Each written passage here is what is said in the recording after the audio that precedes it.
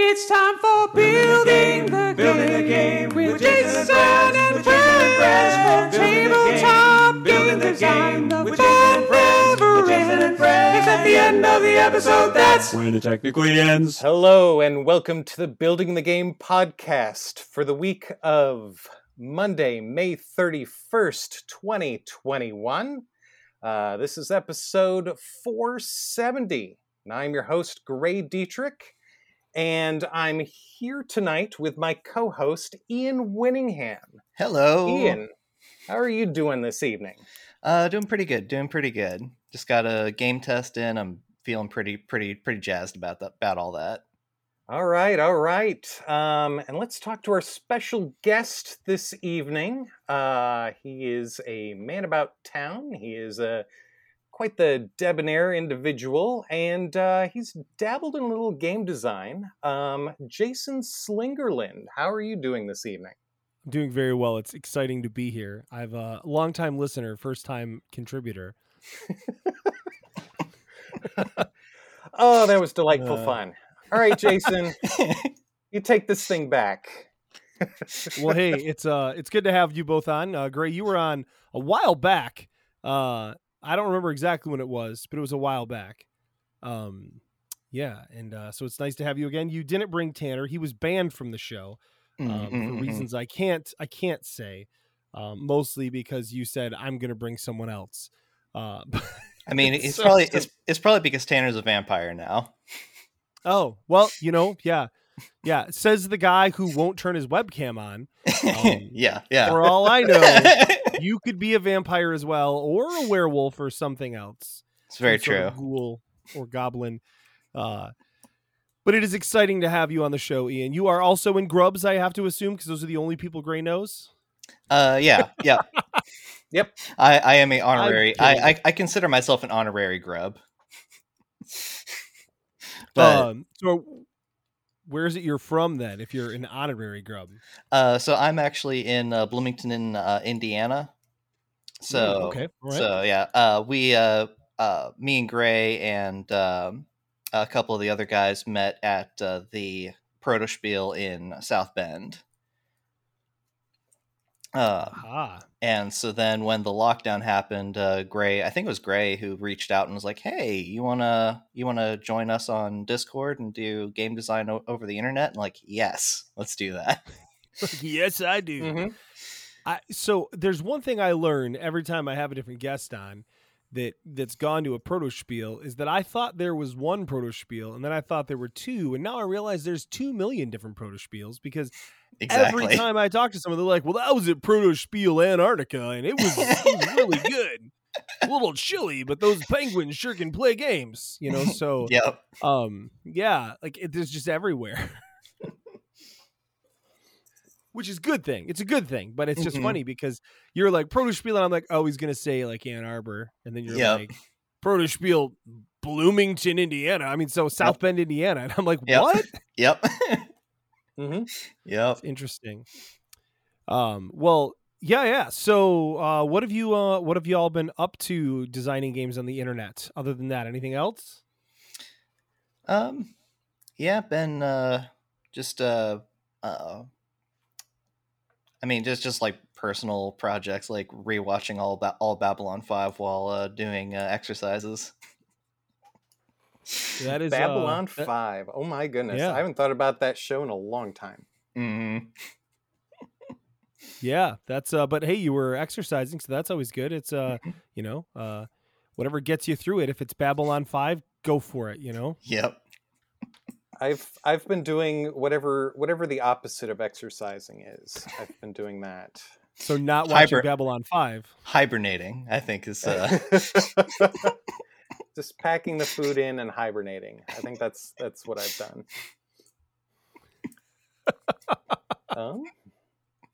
Wow. News with me. I'm happily fully vaccinated. So me too. Live gaming is slowly starting to creep back in my life a little more. Mm-hmm. So that's fantastic. As rewarding as like online get-togethers have been, starting to get some of that live play testing and live gaming is pretty good. I've missed it. Yeah, funny you should mention that. For the first time in I've stopped counting, I got to do an in-person game with my friend Ken Franklin, who's also fully vaccinated, as am I and my wife. So we went over there and played games with his wife. I was introduced for the first time to a game that people have been telling me for, I don't know, a couple years now, that I should absolutely play. And I said, okay, and then never did. And that game is Quacks of Quedlinburg, or whatever it's called. And it turns out that game is really good. Yeah. I don't know why I didn't think it was, because the Tavern of whatever they call it in Taverne de Tiefenthal is what I played, the German version that Kopak had. And that game is amazing, and it's by the same guy. And I actually think Quacks is a little better. I like that even more. And I found out that it's out of print, so that's cool. So I spent a lot of money on eBay buying a brand new copy of it, because it was like, well, I gotta have it. This game is amazing. Yeah, have you two played that? Oh yeah, I have. Yes, I actually got one of my friends in Indianapolis hooked on it at Gen Con, and like he's now like, I have all the expansions. Well, like it's really interesting to me because basically, like the game, it's just like Tavern, where you set it up and you're like, oh my gosh, there's so much happening here, and then 10 seconds later you're a master at how the game works. And you don't know how it happened, and it's and the game is Wolfgang Warsch, or as I call him, Wolfie. I'm just kidding. I have no idea. I've never met the guy. But I'd love to. But it has just this way of designing where things just make sense, and communicating and explaining complex ideas in very, very simple, straightforward ways. That I think is a really big strength as a designer. That I wish that's something I was better at. Like that is, I think, is one of the hardest things to do really well as a designer, is to be able to take a game that is fairly complex and make it really, really straightforward and simple. And he and whatever team he works with they just knock it out of the park. So yeah, it's pretty cool. Yeah. So that was my big game story. But hey, you all were like, let's talk about a topic. And I was like, I like talking about topics. So you guessed it. We're going to talk about a topic. Great. Since you have those, amazing vocal cords where you sound so amazing, why don't you explain to all of us what the topic is? What is the topic? What are topics, really? Let's dissect what a topic could be. Now I'm starting to worry that I'm sitting across from Rob and he has no idea what the topic is and he's just trying to buy time. Because that happened a few times. I was going to bring another co-conspirator in my the group project that my game design group has been working on. The group is named Grubs, and the game is named Grubs. Go back to my episode on January if you want to hear more about that, but I can recap that in a little bit. The thing is, that episode is titled Grubs Gonna Pupate. Grubs Gonna Pupate. That is the name Grubs of the episode. Grubs Gonna Pupate. All right. Yeah. So look that up. So Ian's another one of my co-conspirators. So I wanted to bring, another one of the team members along with me. Seriously, as awesome as an individual as Tanner is, I wanted to spread the love around a little bit. So I'm like thinking to myself, hey, what has Ian been up to recently? Mostly some personal projects. Some Babylon 5 and some exercising. Yeah. I mean, and also like when you mentioned like, oh, other than game design. Oh well, hang on, let me think. Because I always have like 5 projects going on at a time. So just Yeah, no, I have that problem too. Yeah. I get you. So, and We interrupted Gray. Sorry, Gray. Yeah, Keep going. You were doing well. specifically, the game design stuff that you have frequently worked on is when a game design contest rolls around. You are always cooking up a design for the contest, and I personally have always been impressed at your inventiveness for like whatever restriction the contest brings about. You've come up like with some very interesting concepts, and you've come up with designs that execute on those fairly well. So I was curious to have Ian talk a short bit about his experience with designing games for contests, and what you found appealing about that, and whatnot. I know Chris in last week's episode touched on the current Button Shy contest, which is 18 cards to make a role-playing game. Sounds like an incredible feat to try and shoehorn into 18 cards. But there's a whole variety of platforms that often run contests. So, Ian, why don't I hand it off to you a second? Okay, yeah. So let's see. I was trying to think back to like how many contests I've entered in like the past two or so years, and I think it's around 8 that I've actually completely like entered in. And I have to say I can't find the links for it now, but it was something like Cameron Art contest were the most fun to work on because I got an email back from both of my entries that was like super detailed feedback on the design and how they felt it played, and it was immensely helpful for further development. Yeah. But I would say the number one thing that you need to learn how to do to do well in a contest as far as like getting placed high is actually get good at video editing, because so many contests have a something like a 2-minute or 3-minute pitching video element to them.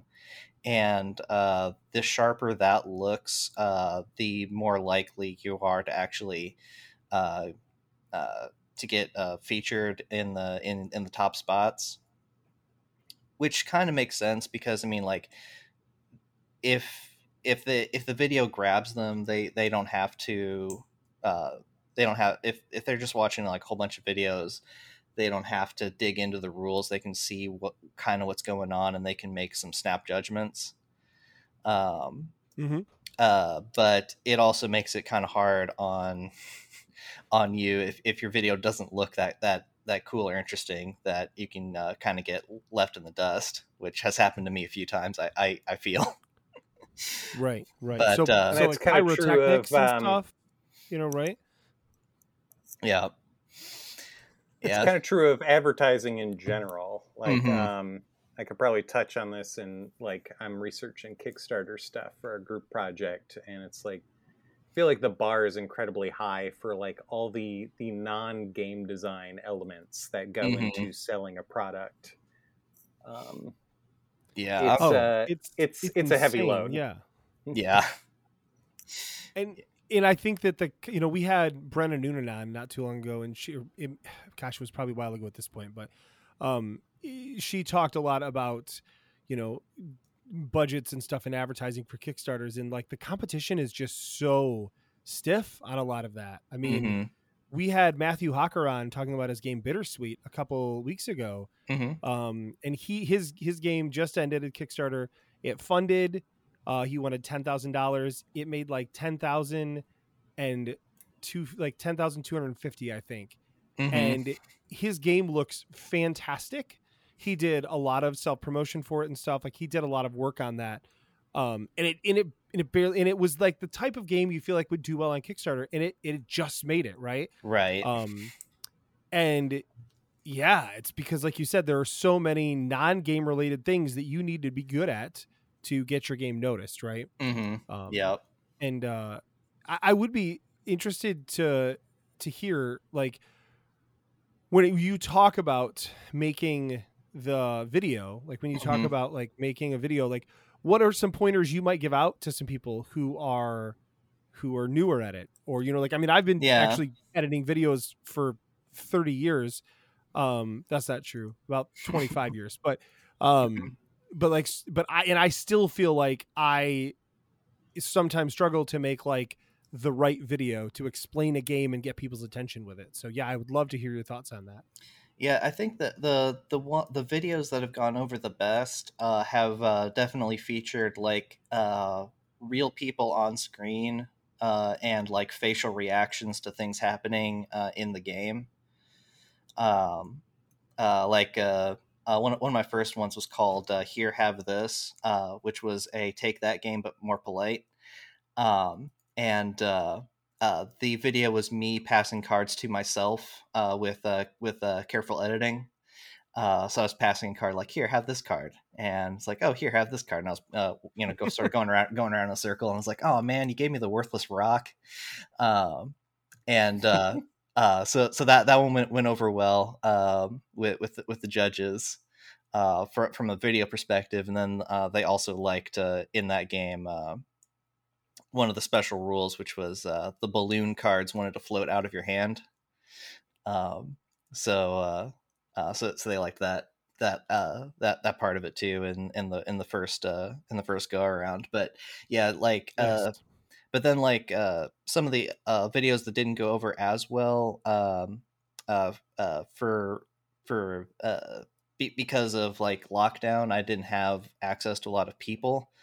Right. So I ended up using footage from that I pulled off of Tabletop Simulator, and that just does not look nearly as dynamic, and it's very hard to make that look super interesting. So that's a big challenge. I did a little bit of video editing in high school, and it just did not prepare me for that level of make this look good. Right. No, that's fair. Yeah. And it's tough to make, you know, like you can use TTS, I think, to make a really nice little rules like walkthrough. Like, I think it's fantastic for that. But yes, that's for the person that says, "Hey, I want to learn how to play this game." And they're looking specifically at your game. It's not, "Hey, I'm in a contest and I need you to get my attention." Right. I mean, right. that's you got a lot of competition, and more people are, you know, making flashier and flashier things for that kind of stuff to get judges' attention. I think GameCrafter is a great example of that too, where, you know, you'll see tons of entries for contests and most of them get hardly any votes at all, right? Even games that look real good. Yeah. Because it's, you know, so much of it is like, let's market this, like, let's just not enter the contest. And that honestly for me has been one of the bigger turnoffs to contests, only because it means that they're incredibly time consuming, right? To do everything for. Yeah. Especially since I'm guilty of like focusing on the marketing in the final week of the contest, and like spending like the majority of the time actually making a game that works, and then it's like, oh yeah, I should probably, like, you know, write down the rules and get a video out. That's usually in the last week, which is not the best way to actually handle that. Correct. But yeah, like you definitely need to be thinking about how you want to market it from the word go. If you're serious about actually winning. But I would say, as far as just a reason to flex your design muscles, I think you should enter every contest. That I agree with. Yes, that is.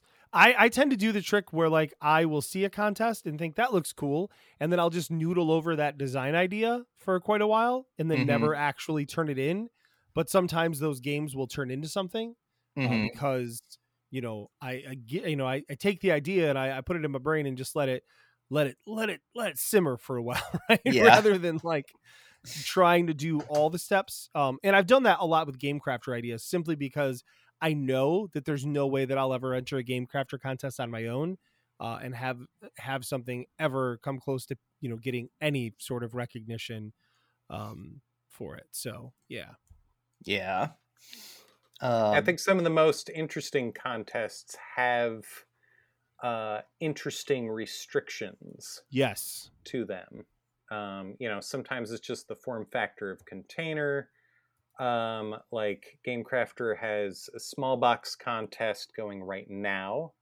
So they did you're that limited to a Mint Tin certain one, right? size, and they're also prompting you to use the box as a component. Mm-hmm. But then they had the Mint Tin contest a little while back. Sometimes it's a mechanism, like they want you to do like hidden movement or whatever. Mm-hmm. So sometimes just noodling about, they've given me this interesting restriction. Well, how the heck would I go about doing that? And that's a fun stretch for your brain. Sometimes it gets you thinking in different directions than your normal game design habits have you going in.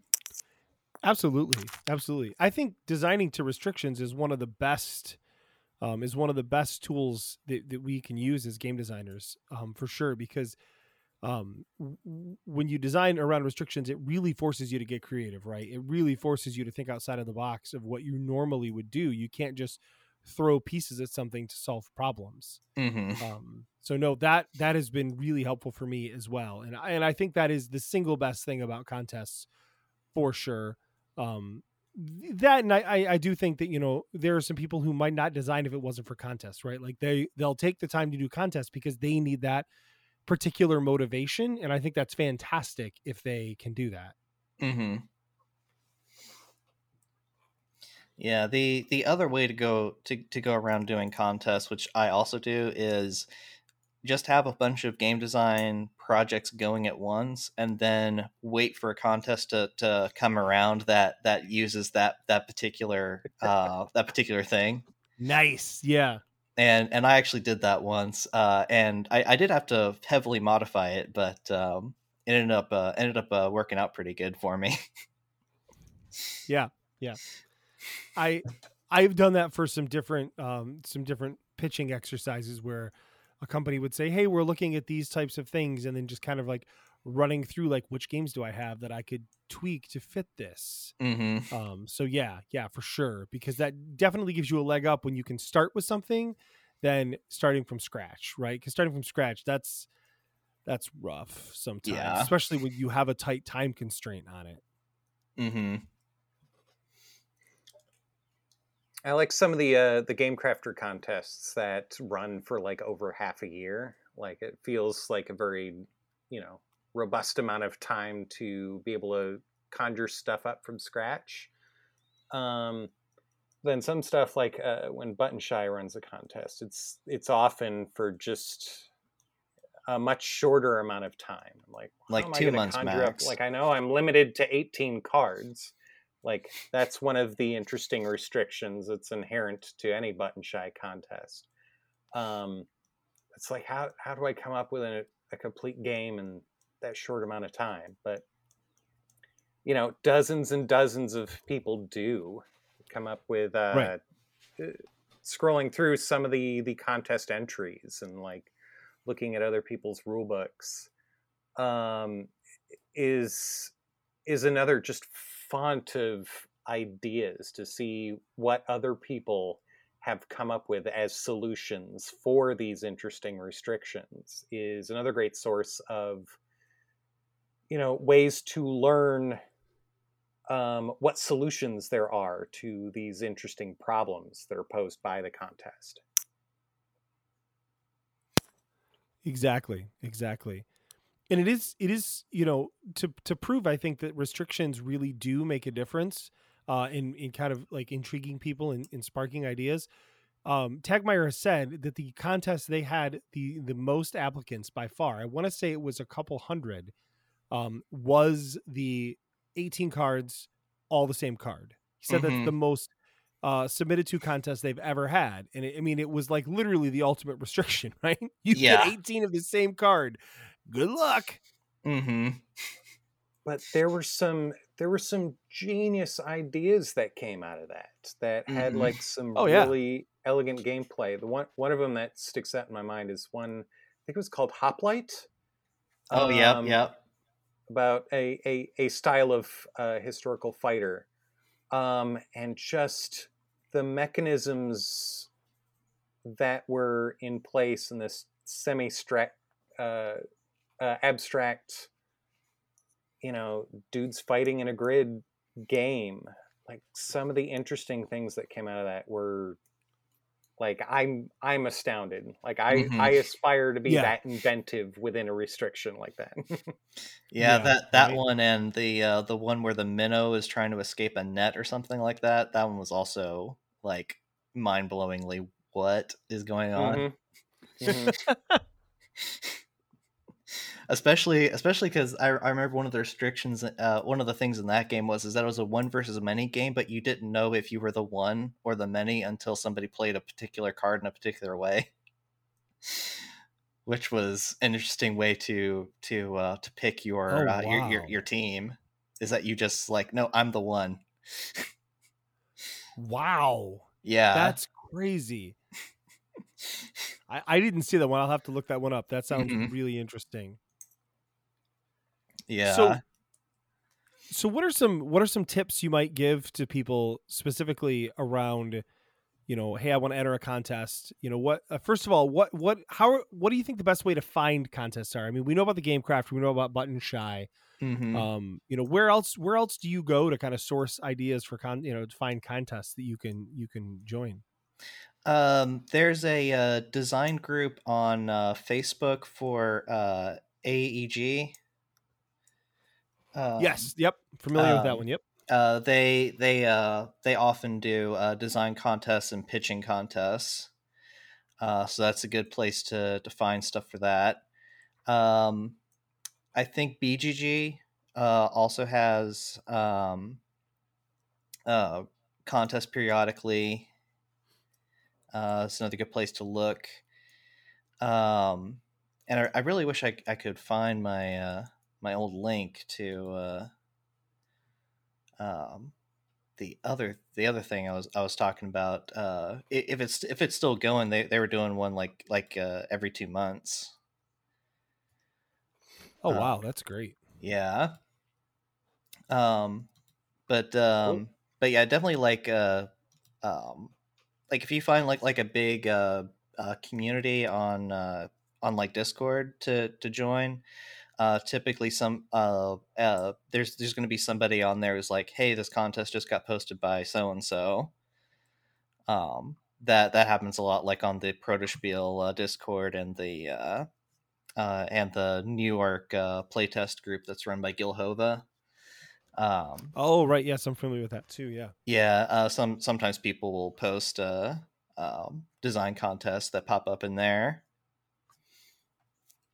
I know the GameCrafter almost always has one contest going at a time.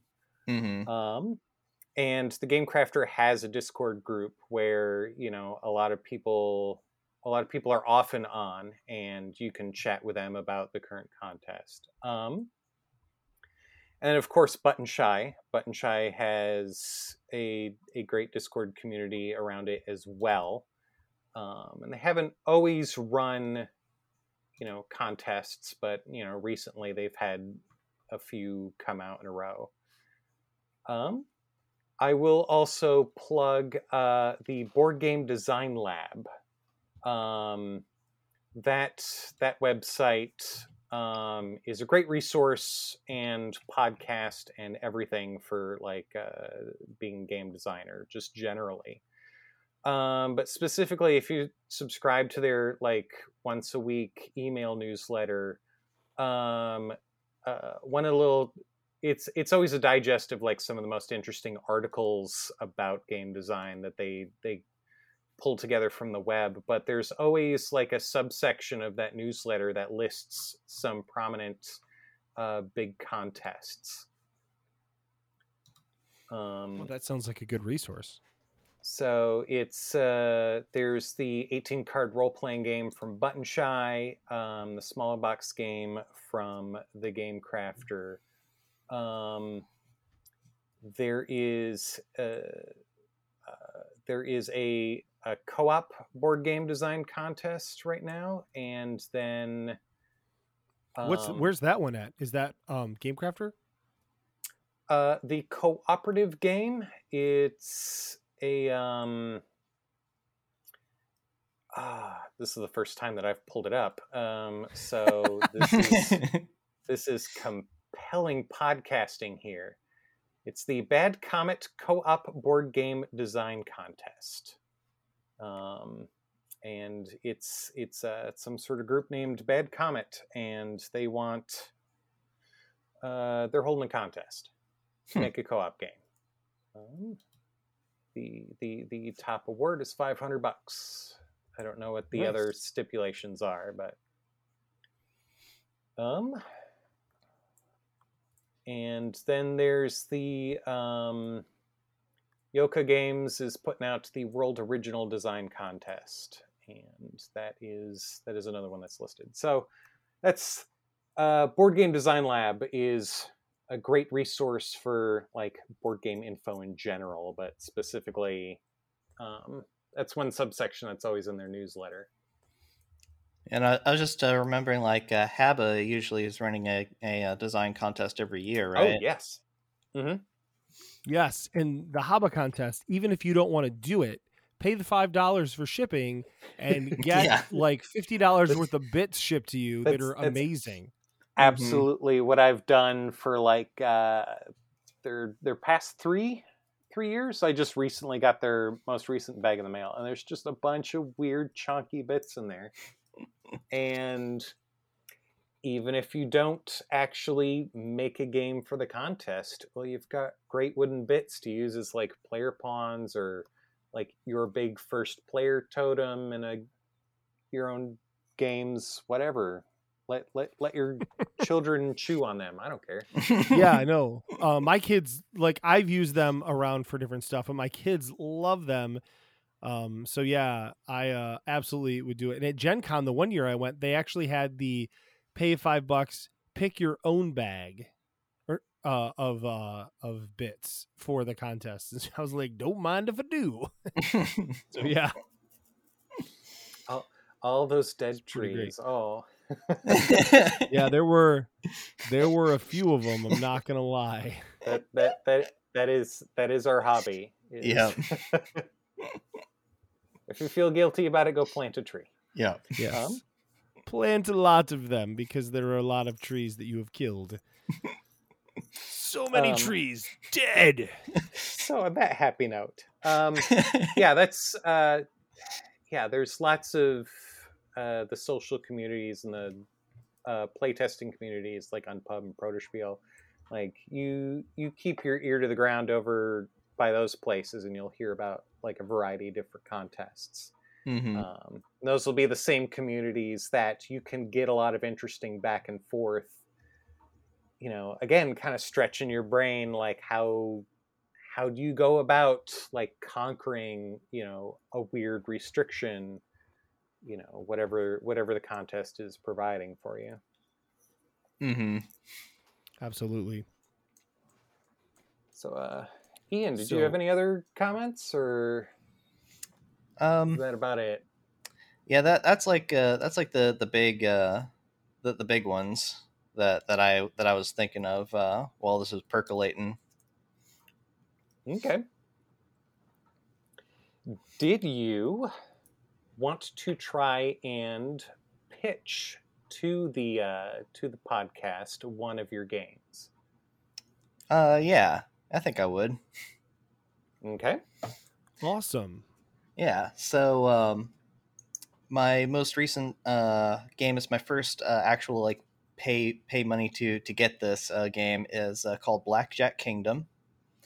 And I would describe it to gamers as a dudes on a map game that uses blackjack for combat resolution. Nice. So you set it up. You have a 4x4 grid with your cities, a battlefield, and then your opponent's cities. You have a deck of cards, which is half the deck. So let's say you're the diamonds and hearts player. The other player is the clubs and spades. You draw a card. Let's say it's the jack. So you put the jack down on the field. It also has an ability on it. And then you can move your jack around on the field and get into fights with your opponent's 7. And you start playing blackjack against each other whenever they're meeting head to head. And if you get over to your opponent's cities, you flip them over, which gives you a point whenever you flip one of their cities over, but it also gives your opponent an extra action on their turn, which makes it easier for them to flip your cities. So there's like a built-in catch-up mechanic all in there, and the first player to flip 3 cities wins. Interesting. With the so if I've got a jack and you've got a 7, and we meet to fight, first off, is there an inherent, is it the ability that makes it better, not the fact that I have a jack and you only have a 7? It can be both. So in that particular instance, the jack does not have a special ability that helps directly in combat, but the 7 does. So when you draw cards, you add the value of the unit on the field to the card you're drawing off the top of the deck. So you're more likely to get a better result with a jack than you are a 7 on the field. But the 7 has a ability printed on it that says it wins ties on the defense. Oh, okay. So if you're attacking it, then... Right. And the normal rule is that the attacker would win a tie normally. Okay. So does every card, every suit, or every type of card have a unique ability? Yes. So all the 7s are the same, but like every 7 has an ability. Every card has an ability on it that does something. Awesome. And then, so you are, if you're starting with, I have half the deck. Is that correct? Like basically, yeah. And it's a standard deck other than the cities? Yep. I mean, obviously in the fact that there's like abilities and stuff on there, but the distribution is a standard deck. Right. Yeah. Distribution is half a standard deck at the start. And the cities, are they just like placeholders that you flip over, or they're basically special about them? They're basically tiles. They're just also cards for keeping the production costs down. But even the battlefield can get a little weird because there's a card in the game called the Void Weaver, who can remove battlefield cards from the game. So they create places you can no longer walk because they no longer exist. Wow. Yeah. I guess the thing I didn't quite mention, which is also neat, is if you ever bust. So if you ever go over 21 in ever go over 21 points in blackjack, you bust. Not only does that immediately lose you the fight, but it also removes the busted unit from the game. Oh, okay. Yeah, that doesn't sound great. Yeah. So there's that big risk of losing a fight, but also you're thinning out your deck, which can be a strategy if like you don't want a whole bunch of 1s, 2s, 3s, and 4s in your deck. You're just like, I'm just going to keep on drawing until I hit 21 or I bust. And then you have this deck that's full of nothing but like 9s and 10s, and it's like, yeah, come at me. My lowest pull is a 19. So that is a strategy, but it's also thinning out your deck so that even in the most brutal luck of the draw scenario, there is going to be an end of the game because your deck will eventually run out of things, and it'll be Mhm. you'll no longer be able to continue the fight. So that like there is an end to the game at some point because Right. someone will end up with no cards. But it usually ends in less than 45 minutes, and it's usually comes down to a single point determining victory. Oh, that sounds interesting. And so how can people check out the game?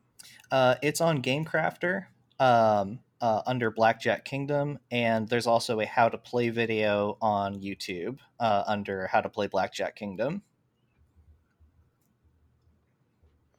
Awesome. And so I was just looking it up here. Also the GameCrafter page has a link to the to play the official mod on TTS for it. Oh, nice. Oh, that's nice. Yeah. It's I've seen more and more of that going on with that. So awesome. Yeah. Oh, and the art is fun as well. I like Mhm. it. Oh yeah, the art is by Tanner. Oddly enough, Oh, it is. yes, he couldn't be here, but he is here in spirit because all that art is his. You just can't get rid of that guy. Yep. Well, fantastic. Yeah, it's some fun art. Yeah, I do remember that from when from when he was on talking about him doing art. And I see now I understand Prize Pig Games because when you said winning, I said, how was your name pronounced? You said Winningham, like a prized pig. Yep. So that is yes, it's all coming together now. Mm-hmm. So yeah. I had not put that together till just now, and it physically hurts me. Yeah. Oh. I can't take credit for that though. That was all my mom. She had an even worse maiden name, and so she got really upset when people mispronounced her married name. Okay. So that's the way she thought up to get people to remember how to pronounce it properly. Oh, that's funny. Oh, that's funny. Well, yeah, no, everybody should check this out on the Game Crafter. Mm-hmm. So awesome. Well, hey, thank you two for hanging out on the show this evening. We had some technical difficulties at the beginning, and you before we started recording, and you all suffered through that with me, and I appreciate that as well. Yeah, it was a fun conversation around contests and stuff. And are there any, before we go, Gray, are there any other updates you want to give about the Grubs game? Anything else you want to promise you're going to do or mention? Yeah, I'll jump in for like a few more minutes here. Yeah, absolutely. This is we have time. This is my main reason for trying to take over your show is to do some of that self promotion. So yes, the work is somewhat apace, trying to get to that project together. The rule book is almost completely done. Some art is starting to roll in. Tanner has started doing some work on that along with our other artist, Eli Edwardson. That art is starting to roll in. One of the cool things that I got a chance to do is work with the Game Crafters custom cut acrylic that they have, where you could get a 4-inch by 8-inch block of acrylic and have shapes cut out of it. So learning that system for the first time was kind of a hurdle to cross over. But I eventually figured out how to lay out and carve out all the double-sided player tokens and the first player marker that are going to be in the game. Very cool. A copy of that should be headed to my house any day now, so I can check out if I did it right. Right. So dealing with like the vector art stuff for how a laser cuts out a path through all the plastic, and Component Studio, the game crafters like kind of in-house card design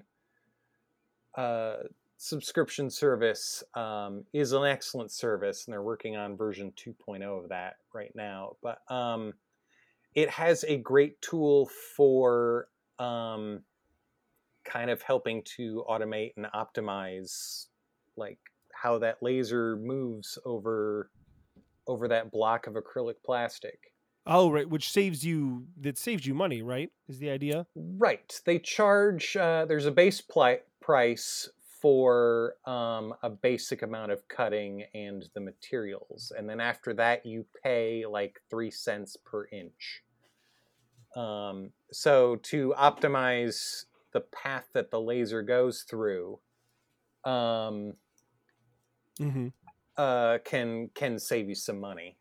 Nice. So now I have like more honed in quote on like what that component's gonna right, which at scale, provided obviously, it comes out that right. matters, right? When you're making one, whatever, but when you're making hundreds, it's like, oh crap, better get this right. Right. So yeah, I got kind of a quote unquote white box / playtesting version of the game that's coming to me. Basically, all the assets that I've been playtesting on Tabletop Simulator, I am now going to have a physical form of. It's still a lot of placeholder art and whatnot, but I'll have a physical version that I can start pushing around. I've been another step of the process is trying to line up who's going to be doing. Trying to get some social media connections, trying to start plugging myself into some.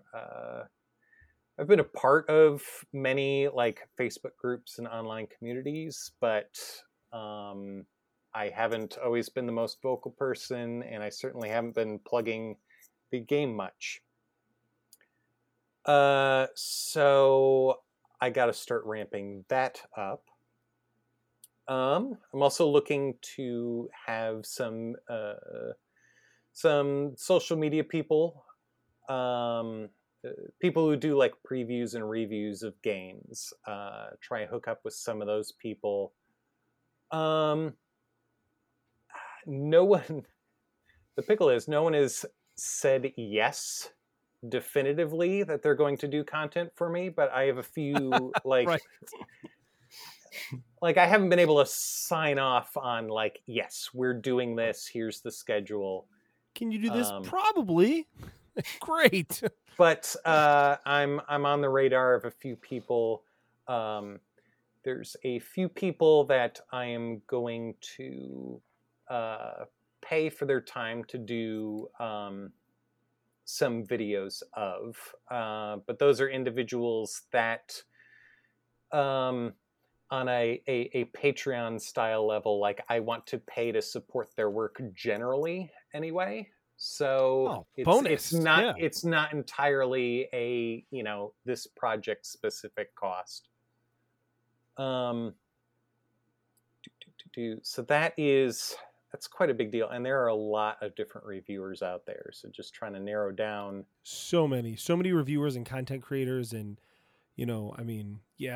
there's a lot. Right. I've been able to talk to a couple people who run Kickstarters and kind of get like their cheat sheets of like, these are the people I go to the most. I had a fun conversation with Mark Spector over the weekend. He's run a few Kickstarters. He kind of knows what he's doing. A little bit. That guy's okay, He only published one of your games. It's fine. It was all right. I'm just kidding. Love that game. The art in Unreal Estate really stole the show. Like I It gotta did. I gotta say, Which Mark pretty had amazing. nothing to do with. I say these things because I know Mark is probably listening. So I love you, Mark. It's cool. So that is another aspect that I'm really starting to crank on right now, and kind of Awesome. the third big aspect is starting to get that Kickstarter page set up. Yeah, which takes longer than you'd think, right? There are, like, I've followed. Go to my account on Kickstarter, you'll see that I've backed almost 500 projects. I have not received 500 physical products, however. Right, that's fair. Many of those backings are like, I will throw a creator $1. And what a Yeah, dollar pledge can buy you is access to all the updates. Mm-hmm. So for the longest time, I've been able to like follow campaigns and kind of see how they run things. So it gives me a good idea of how I want to structure like the during campaign and post campaign updates, but then just structuring the page itself. A lot of different people have a lot of different ideas on how a page is structured. And there's not a huge rhyme or reason as to, what is a surefire piece of success. Like, oh, you do this and you will find success every time. Since I'm not publishing a game with miniatures, I don't necessarily have a surefire way to print money for myself. Yes. Yeah, you do need the miniatures for that. That's the rule. But The one trying to rule that eyeball doesn't stuff change. like putting together like a compelling video to put at the top, to break apart a couple other videos to show gameplay, and then the reviewer videos. Those are all key components. Something that's quick becoming kind of it's becoming a must-have for a lot of pages is to have some sort of like animated GIFs like somewhere on the page that shows like Right. how components are moving around. As you have a section of your page going, how do you play this game? To just show components kind of like zooming around, like really helps people quickly scrolling through the page. It gives them like a good glance of like, how would I be handling these components if it were sitting in front of me right now? Right. Which that really does help. Mm-hmm.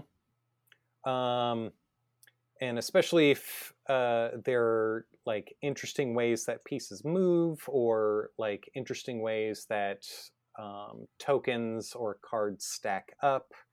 That could be illustrated in my game Grubs. There's a couple interesting visual things going on. First off, the player tokens run around kind of a circle that's kind of the wonky way of describing it is you're moving around a rondelle, but the spaces on the rondelle are kind of informed by what abilities you've stacked up in your own tableau.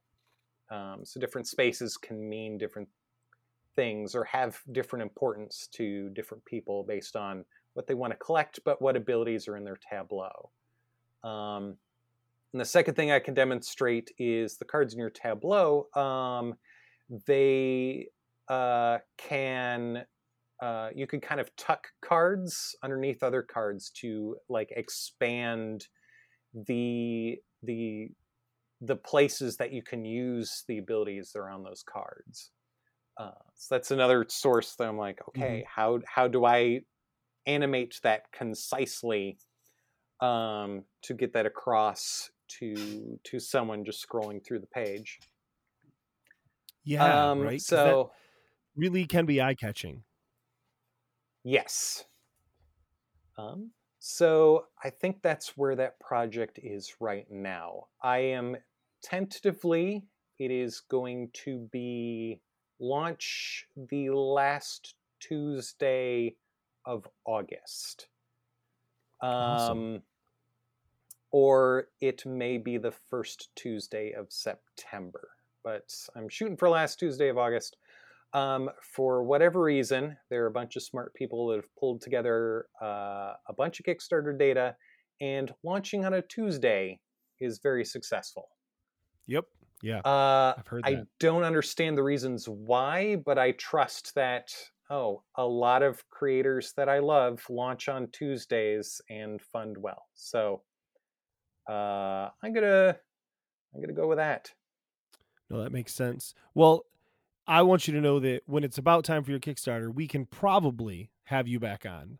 So Okay, I'll try and bring another interesting person with me and another interesting topic.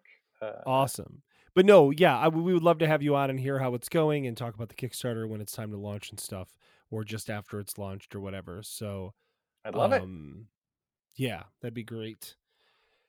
And yeah, so well, I really appreciate you two coming on the show. The great topic to talk about, and I'm really excited about your game. And I'm excited to hear more about it as it progresses. It sounds like you're making a lot of really good progress. Mhm. So if people would like to get in touch with us, they can of course reach out to buildingthegamepodcast.com. They can email us at buildingthegamepodcast@gmail.com. They can find us on Discord, which you can find from our website. Find us on the Twitter at podcastbtg. I'm at J.A. Slingerland. Gray, are you just at Gray Dietrich? At Gray Dietrich, absolutely. X Gray Dietrich. And Ian, I forgot Mhm. to ask you ahead of time. You are At non-kosher Ian on Twitter. at non-kosher Ian. All right. So yes, and of course you can find us in places like Facebook and stuff, but really it's not worth it. Just come find us on Twitter or Discord. Yeah. Facebook is a silly place. Yeah, if you're my friend on Facebook, I'd love to chat with you. If it's about the show, you're really better off finding me on Twitter. I'm much more likely to respond, just because of my time on the places. So, all right. Well, hey, thanks again, guys, and until next time, listeners, good night. Good night. Night. Building the game with Jason and friends, with Jason and friends. Building the game with Jason and friends, with Jason and friends. Dial 770 tell BTG. Please don't use the email.